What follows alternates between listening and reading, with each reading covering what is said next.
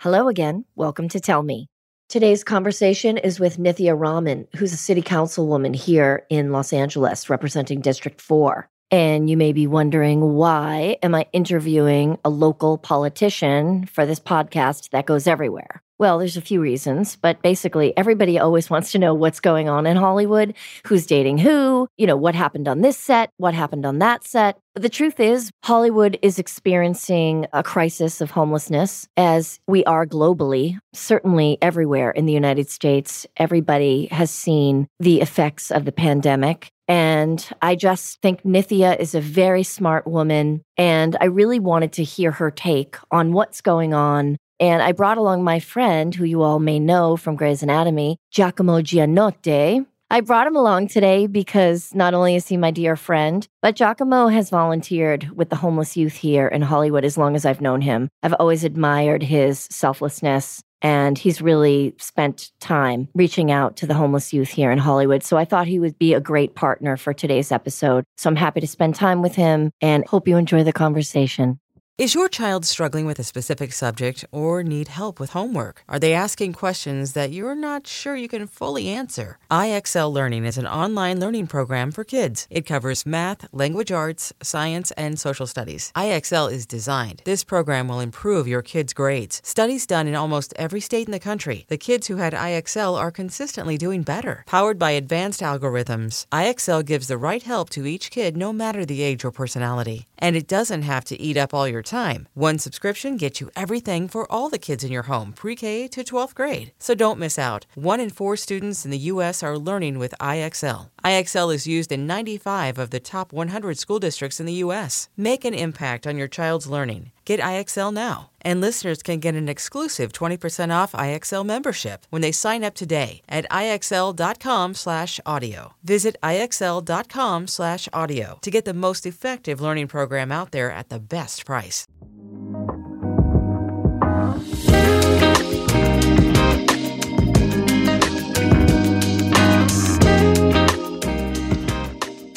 Nithya! Hi, how are you? I'm so well, thank you. How are you? I'm all right.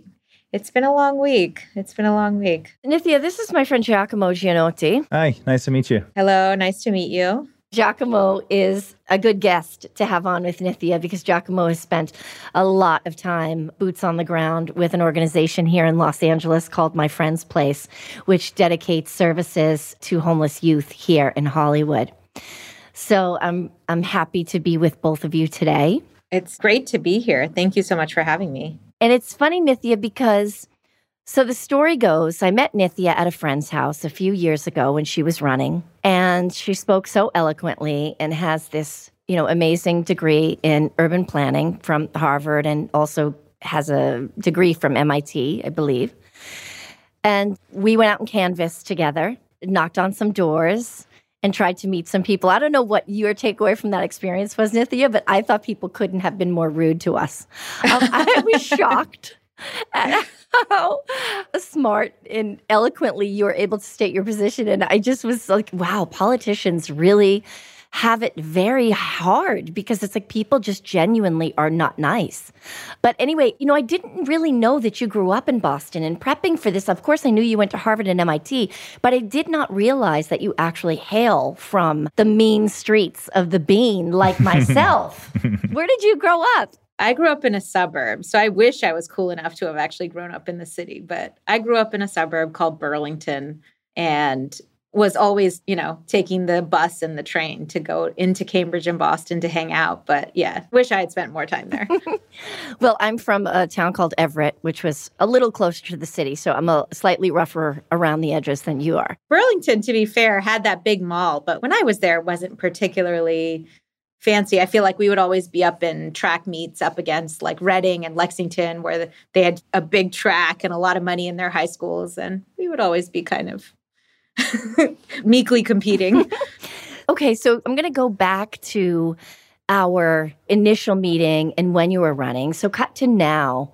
Let me just preface by saying, so Nithya is a council person for District 4 here in Hollywood. And in California or Los Angeles, the city council has more power than the mayor, as opposed to like a city like New York, where the mayor has more power than the city council. So now that you're in the job, What are you good at that you didn't think you would be good at? And what are you bad at that you thought you'd kind of have in the bag? Or did you think you would have anything in the bag? What are the surprises so far being in the job? It's been a really strange time to take office. When people say, what have you been surprised by or what didn't you expect about going into office? I will say nothing about the time that I took office was expected. So when I started, it was the height of the surge in Los Angeles County. Nobody was coming into City Hall at all. People were just staying at home. I hired a staff. Now I have about 26 people on my team, and we're still hiring more. But my initial entire set of hires were all done through Zoom, and we didn't even meet each other in person for a few weeks after we started. Wow. So bad was the surge, and so strange was that moment of taking office that I would say a lot of what I've experienced has not just been surprising or unexpected for me. I think the very nature of being in government during COVID has been surprising and unexpected for everybody who has been involved with it. And so everything has surprised me to some extent. But I've been really happy over these last few months, especially after June 15th when we opened up again, and to be able to be out in the field, to be doing field visits and backyard discussions and constituent services face-to-face. That is really the best part of the job, and something when I was in high school in Burlington, Mass, I used to work at a coffee shop and did customer service, and I was really good at it. I was really good at being the best server in that coffee shop. And I want to provide that same service in the council office, and we're really working hard to get there. So I actually didn't expect that part of the job would bring me so much joy, but it really has. You've said something that I read that really struck a chord with me. When you're not in power, it's very easy to criticize the people in power. But when you're actually in power, you have to work with people, and you have to work with other powerful people. So the nuance of having to be in power and work with other people in power is a very delicate balance. I think that it's a really good point that you make, that it's very easy to criticize people in power. Whether it's a city council person, whether it's a mayor, whether it's a president. The nuances of having to deal with other people in power is something that gets lost in all the criticizing. It's so easy to criticize, and especially now with social media, you can just fire off anything you want. We should all just take a pause before we criticize people in power, because I don't think it's easy to be in a powerful position, regardless of how long you've been in power.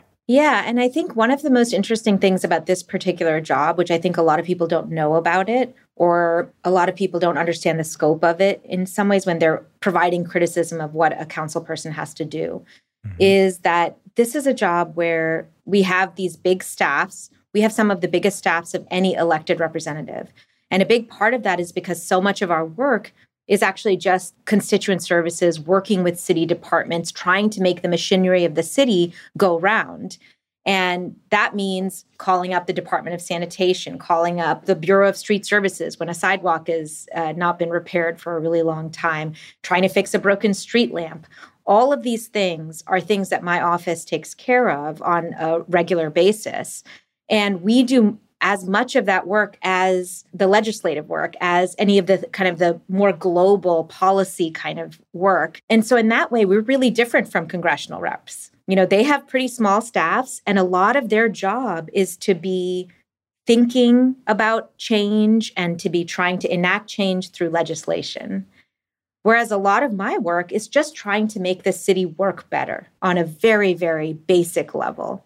And particularly on things like the issue of homelessness, for example, there is no city department that's dedicated to homelessness.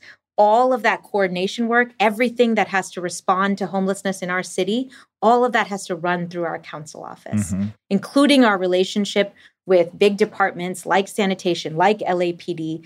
And so for me, it's like I have to not just put forward the legislation, create the change I want to see, but continue to have relationships with departments so that I can make the work go forward in the district and really get results for constituents. And so it's a complicated job. And I think the fact that there's so many different aspects of it, I think is something that people don't always recognize when they're being critical of it.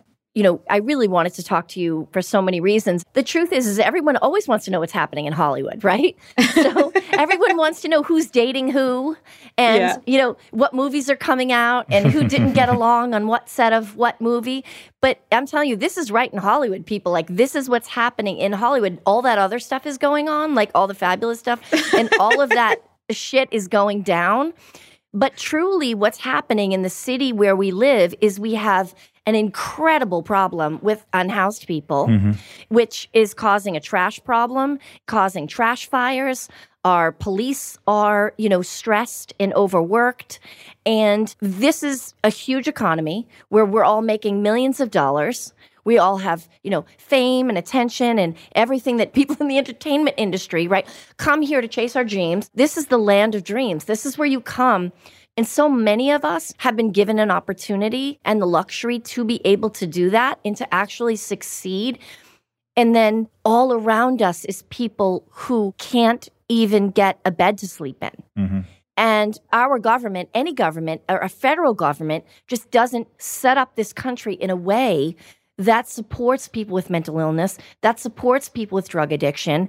We focus so much on capitalism, and we don't focus on basic services that we really need for human beings just to survive and live. Forget about thrive. Yeah. Oh, absolutely. There's a real class war here in Los Angeles that we're faced with every day. And it's a real challenge, nothing like what the challenges the homeless people face, obviously, but how to speak to your kids about it. You have children, I think, the same age that I do. This is something that we all deal with. We all have to try to pitch in and have these difficult conversations to be a part of the solution if we can at all. And if that just means me using my platform to let you be heard and you state the way you think about things and the challenges that you face, I'm just trying to promote a little empathy and understanding. Yeah. Giacomo is someone who's literally given so many hours of his time actually volunteering with people that are unhoused. And he's actually the only person that I know who I have seen do the work hour after hour, spending time with young people, trying to inspire them, putting together lunches. So thanks, Giacomo, for doing your part, for sure. Knowing how to speak and understand a new language can be an invaluable tool when traveling, meeting new friends, or just even to master a new skill. But it's not always simple when you're bogged down by textbooks and structure classes. That's why so many people trust Rosetta Stone. Rosetta Stone is the most trusted language learning program, available on desktop or as an app. It truly immerses you in the language you want to learn, like Spanish, French, Italian, Chinese, and more. You won't just be studying English translations. The Rosetta Stone intuitive process helps you pick up a language naturally, first with words, then phrases, then sentences. Don't put off learning that language. There's no better time than right now to get started. For a very limited time, listeners can get Rosetta Stone's lifetime membership for 50% off. Visit rosettastone.com/rs10. That's 50% off unlimited access to 25 language courses for the rest of your life. Redeem your 50% off at rosettastone.com/rs10 today. I think a lot of people have been calling, the homelessness crisis in Los Angeles sort of an invisible crisis, but it's really only invisible to people who live outside of Los Angeles and only see Los Angeles and Hollywood through this lens that you describe, which is, the tabloids and movies and all these kinds of things. If you live in Los Angeles, like when I moved here 7 years ago, I was immediately struck in the face with what Los Angeles really is, which is it's not an invisible crisis at all. It's staring you in the face. If you live here, if you spend time in Hollywood, there's not a direction you can look in where you don't see someone who is homeless. And if you go to the underpasses, any kind of like more, larger public areas, you're going to see encampments, you're going to see tents. The problem keeps growing. The pandemic has exacerbated this crisis, as you, I'm sure, are very aware of. You said something really important, which is that there's no specific district or, part within your government that is specifically tasked with dealing with the homelessness crisis. Therefore, I imagine there can be a lot of passing of the buck, not only within the politics, but also from outside, from the population, saying, who's really responsible, who's actually getting these things done. So I know that there was some information about you from when you were working within, I think, the counselor's office that was sort of as a financial advisor to the mayor and the city. You were noticing that the budgets in terms of, I think it was $100 million, and you wrote a report saying that only $90 million was actually spent on persecuting, arresting, and putting away homeless people, and only 10%, 10 million was actually allocated to helping homeless people, doing outreach, guiding them to resources and shelters. So now that you've had a chance to sort of move up within this government and have a little bit more of a seat at the table, how are some ways that you feel like you can influence the change of that budget and influence sort of not just, spending money better, but also influencing these people that you hired and bring on to create a new culture of how we see homelessness in Los Angeles? Yeah, I mean, I think for me, one of the biggest things has been watching how the whole system of homelessness plays out. And now I get to see it from the inside. And I will tell you that as an outsider, and, we talked earlier about how we shouldn't criticize as much because the jobs are tough, but I was a critic. I was a huge, huge critic. And I still am a critic, but now I'm on the inside trying to make the change that I want to see happen. And I want to talk a little bit about the ways in which our system is really broken, even today. So that report that I wrote, that was in 2014. And back then, we spent so little money on homelessness. It was astounding. Even then, we had tens of thousands of people on our streets, living primarily in Skid Row, in Hollywood, and on the beaches. Today, that number has grown so much more, and people who are experiencing homelessness are in every neighborhood of this city. And even as that number grew, we didn't really increase the amount of money that we were spending on this issue until just a couple of years ago. Through two measures, we started spending more money at the county level and at the city level. At the county level, through Measure H, we started spending much more money on services. And at the city level, we started spending more on building housing for people experiencing homelessness. But the thing is that we just started those changes. We literally just started spending the kind of money that we should have been spending for a very, very long time. What was holding that back, do you think? So a huge part of what was holding that back was where homelessness was in LA. So because homelessness was really isolated, it was isolated to just a couple of neighborhoods, and wealthier people, people who had more power and more influence in the city, they were able to be in neighborhoods where they didn't have to see people experiencing homelessness. For them, it was not a visible problem that they had to interact with on a day-to-day basis. And so I think for them, it was not top of mind. It was not the key issue that they needed to address. But if you went downtown, if you went to certain parts of Hollywood, if you went to the beaches, it was unignorable. Of course. But I think we let that situation continue for a really long time because there was no demand that the city address it in a very substantive way.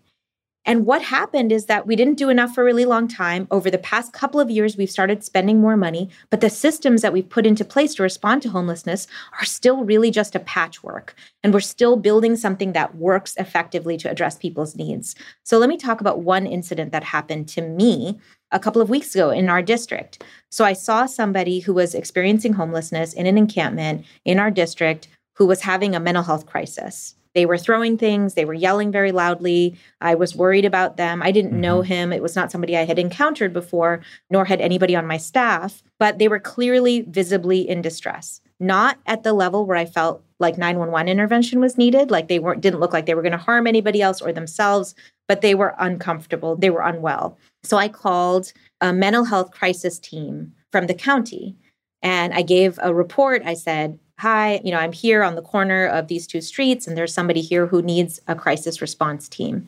And the person on the other end of the line told me, well, we're really backed up. We're still responding to calls from yesterday, and I'll take your information and I'll give you a call back. And no one ever called me back. Did they suggest calling the police? They asked whether that person was at imminent risk or whether somebody else was at risk. And when they heard that they were not, they didn't suggest calling the police. They just said, we'll take your information and we'll call you back. And I said, all right. But I never got a call back from them. And I said, this person needs help, obviously. So I'm going to call my contacts at the Department of Mental Health, because even though I'm at the city, I have contacts at the County Department of Mental Health. So I called. I said, look, I met this individual on the streets. They need support. Can you come out and take a look?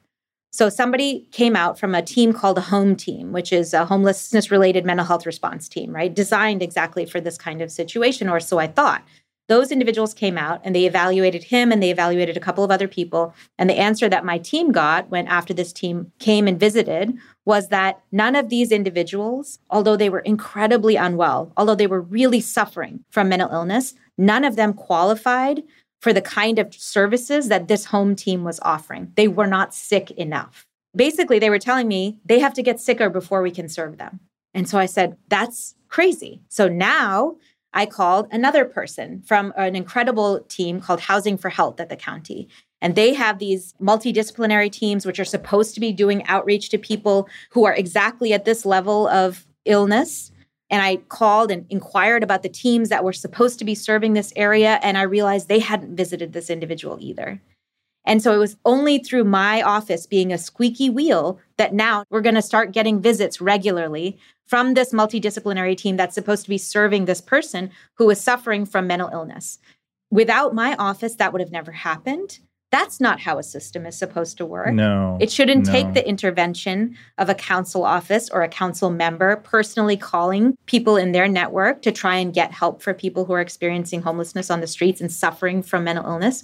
That system is still deeply broken. And we've added more resources to it, but we need to do more to make it function in the way that it needs to function in order to really address the needs of people who are living on the streets. And I don't think a lot of people would have had the persistence to keep going through all the motions that you were going, like, okay, this person's not helping. Okay, what's the next? And calling, and they failed them as well. Calling a new, I don't think a lot of people would have gone through all those steps and that trouble to help that individual. And it, like you said, it shouldn't be that hard for people in our city. There should be a number. It should be, it should be easy to take care of something like that. And honestly, the reason I could make those calls was because people were taking my calls because I'm an elected representative. Of course. Right? When I was a volunteer in my neighborhood trying to do the same thing for individuals experiencing homelessness in my neighborhood, you couldn't get through. I didn't get that service, right?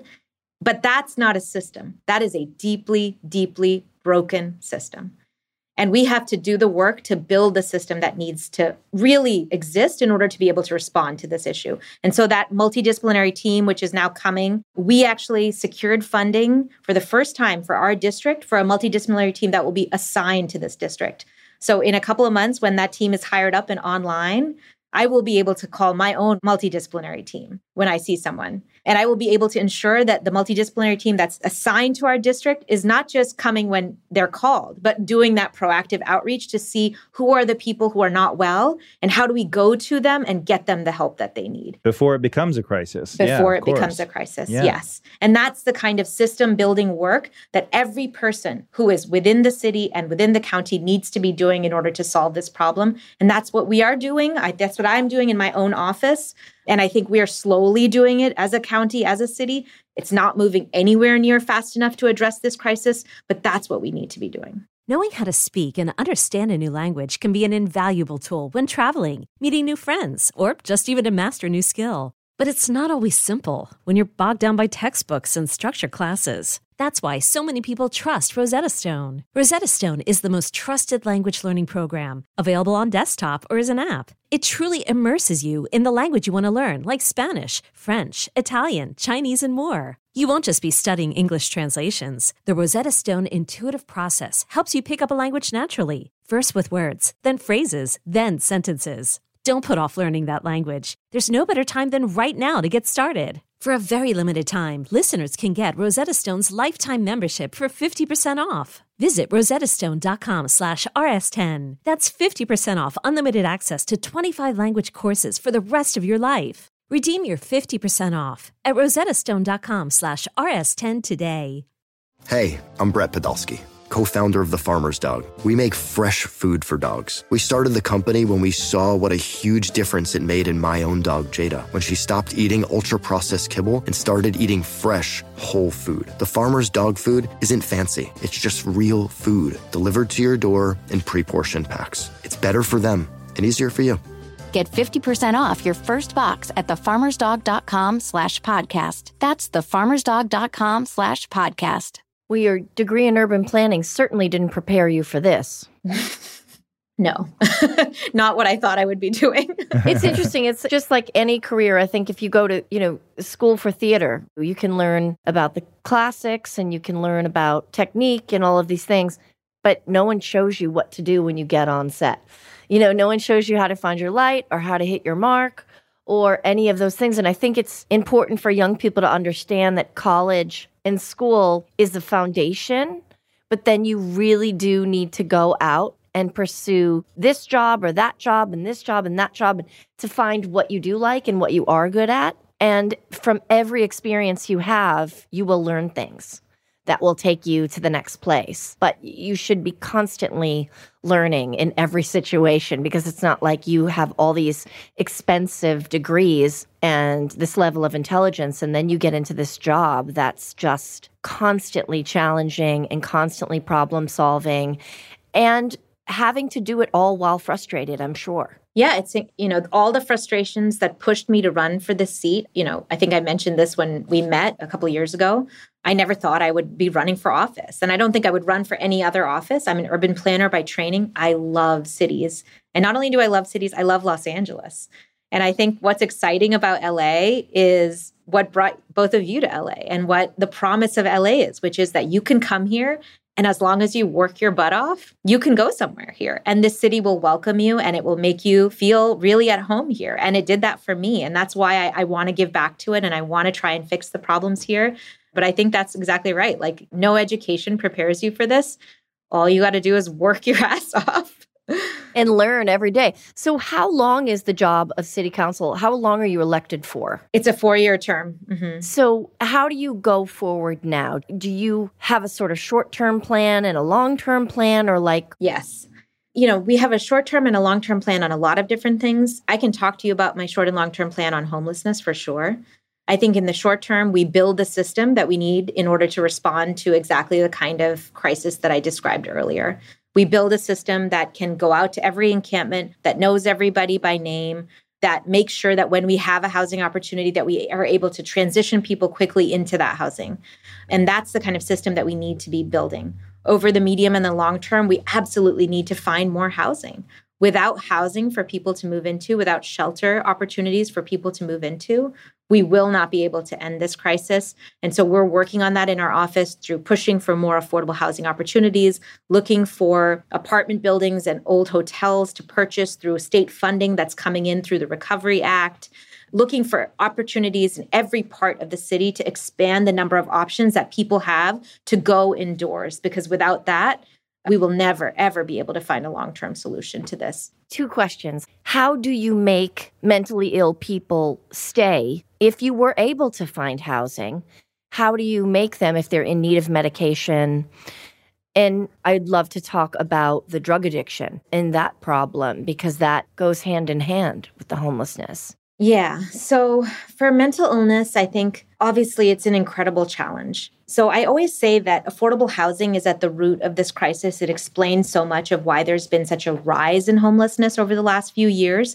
Housing prices have gone through the roof. Inventory is low in LA. Mm-hmm. And when people who are facing existing vulnerabilities in their life, whether it is domestic violence, which is often a precursor to homelessness, whether it is mental illness, whether it is substance abuse, whether it's a period of any other kind of illness, when you face that vulnerability and you can't afford to pay your rent in an affordable housing crisis, you lose your home and you don't find another one.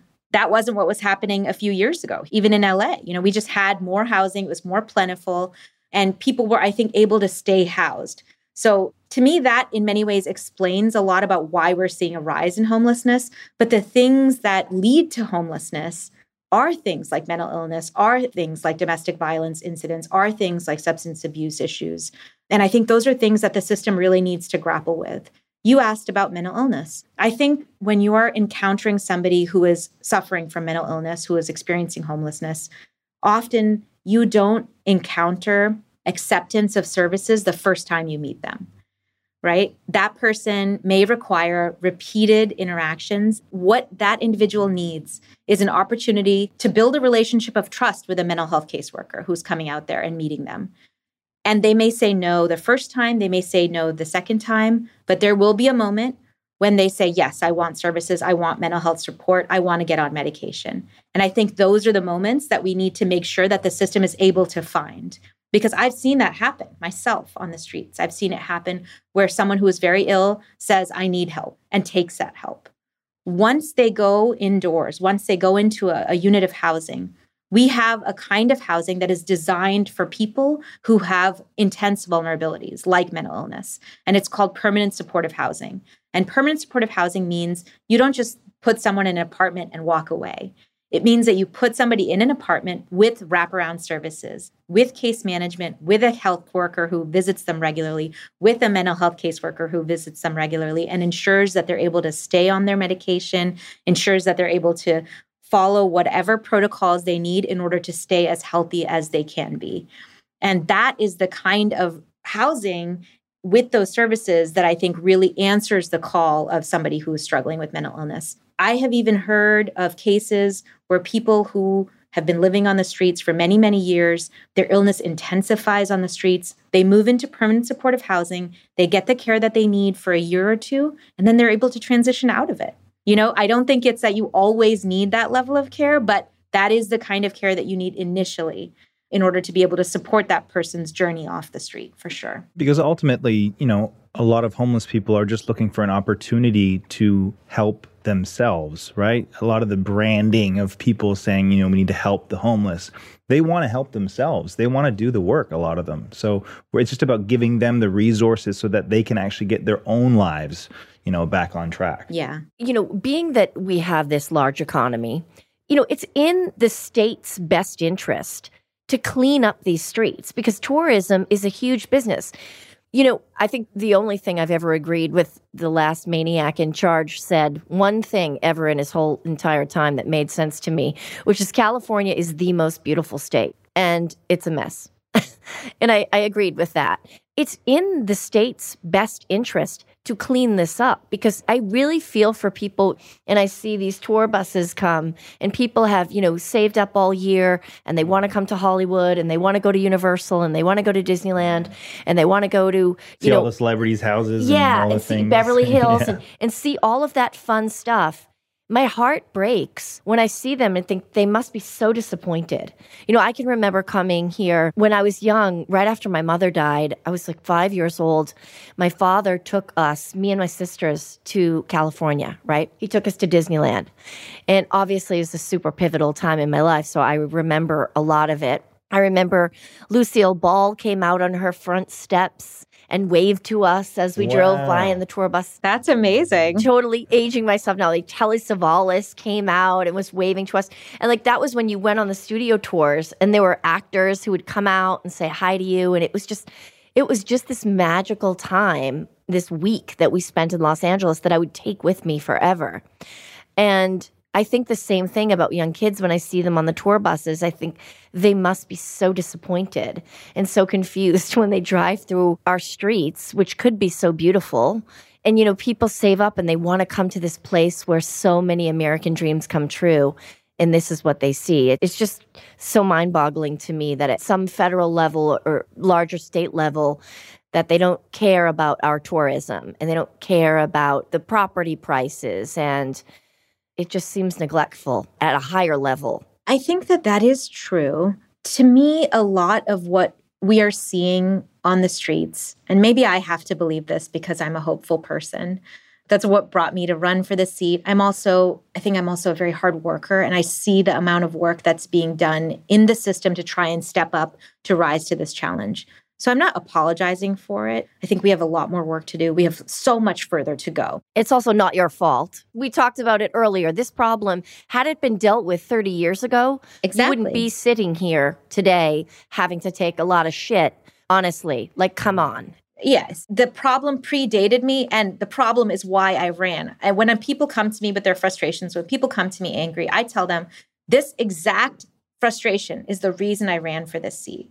And I am in here now, and I see that the system is so much more broken than I even thought it was when I was running for office. But I also know it is fixable and that we are making progress. So one of the things I want to really emphasize is that so much of the work that we're doing to provide mental health services, to provide substance abuse services, to provide outreach, even just basic outreach, to go out there. Yeah, outreach is huge, like you were saying. Yeah. We can really get ahead of it by having more outreach. Exactly.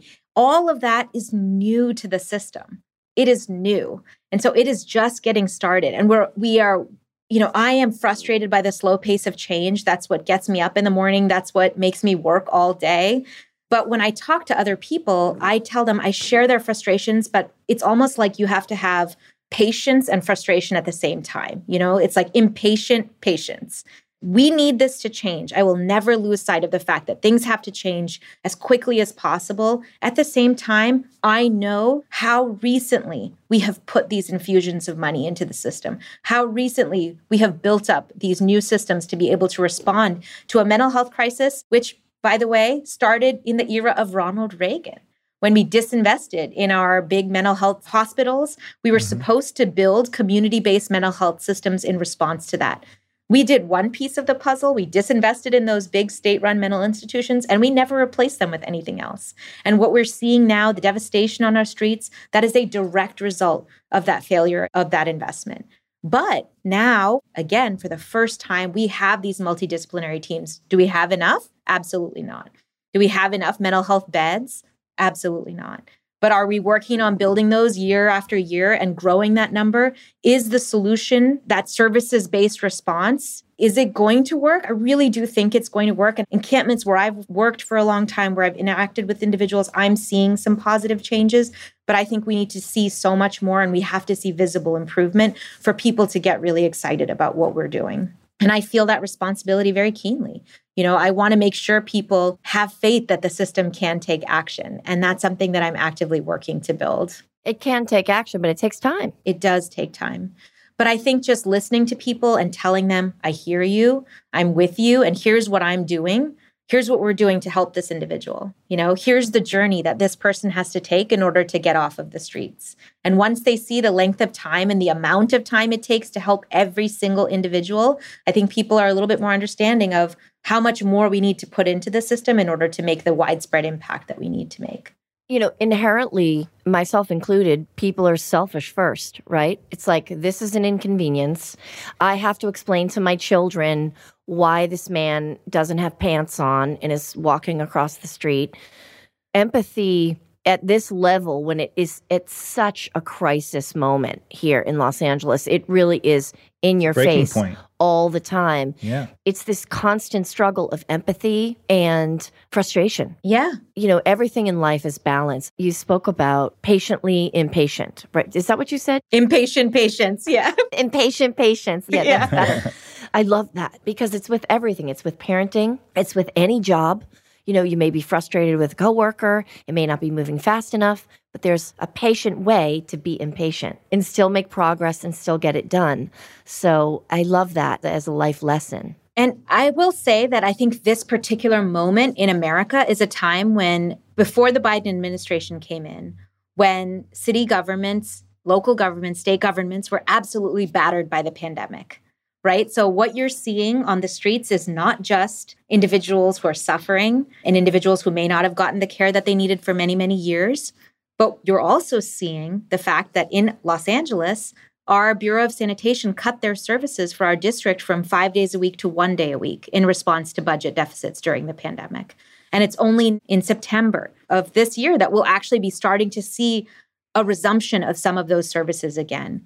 And so I think what you're experiencing, that frustration, that lack of empathy, to me, in many ways, that is really human. That's really human. And I think what I want to do is really make sure that we can do all the work that we can do to try and get rid of some of the, we can pick up garbage better. In our district, what we did was we funded these LA Conservation Corps teams that come in and do additional garbage pickup in addition to what the Bureau of Sanitation is able to provide, right? Because I know that if you see bulky items lying on the side of the street or something like that, I think it closes off a little bit your pathway to empathy.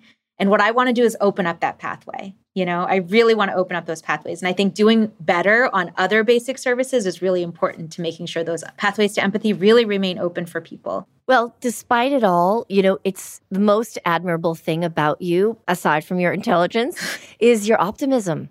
I think that it really takes a real strength of character and a strong constitution to remain positive and optimistic among all of these challenges that you face. And I think that once again, you've proven a theme to be true, which is optimism is always the way to go. It's always the fuel that you need to get you through. And I think you're evidence of that. Well, thank you. And Giacomo, I would turn this to you because I know you work directly with people who are experiencing homelessness.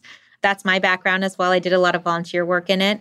And I didn't just engage with people who were unhoused. I also engaged with the volunteers who came out and served the people who were experiencing homelessness. And I think my work and my optimism that things can change and that we can do this right and that things can get better in LA is really based on my interactions with those two communities of people.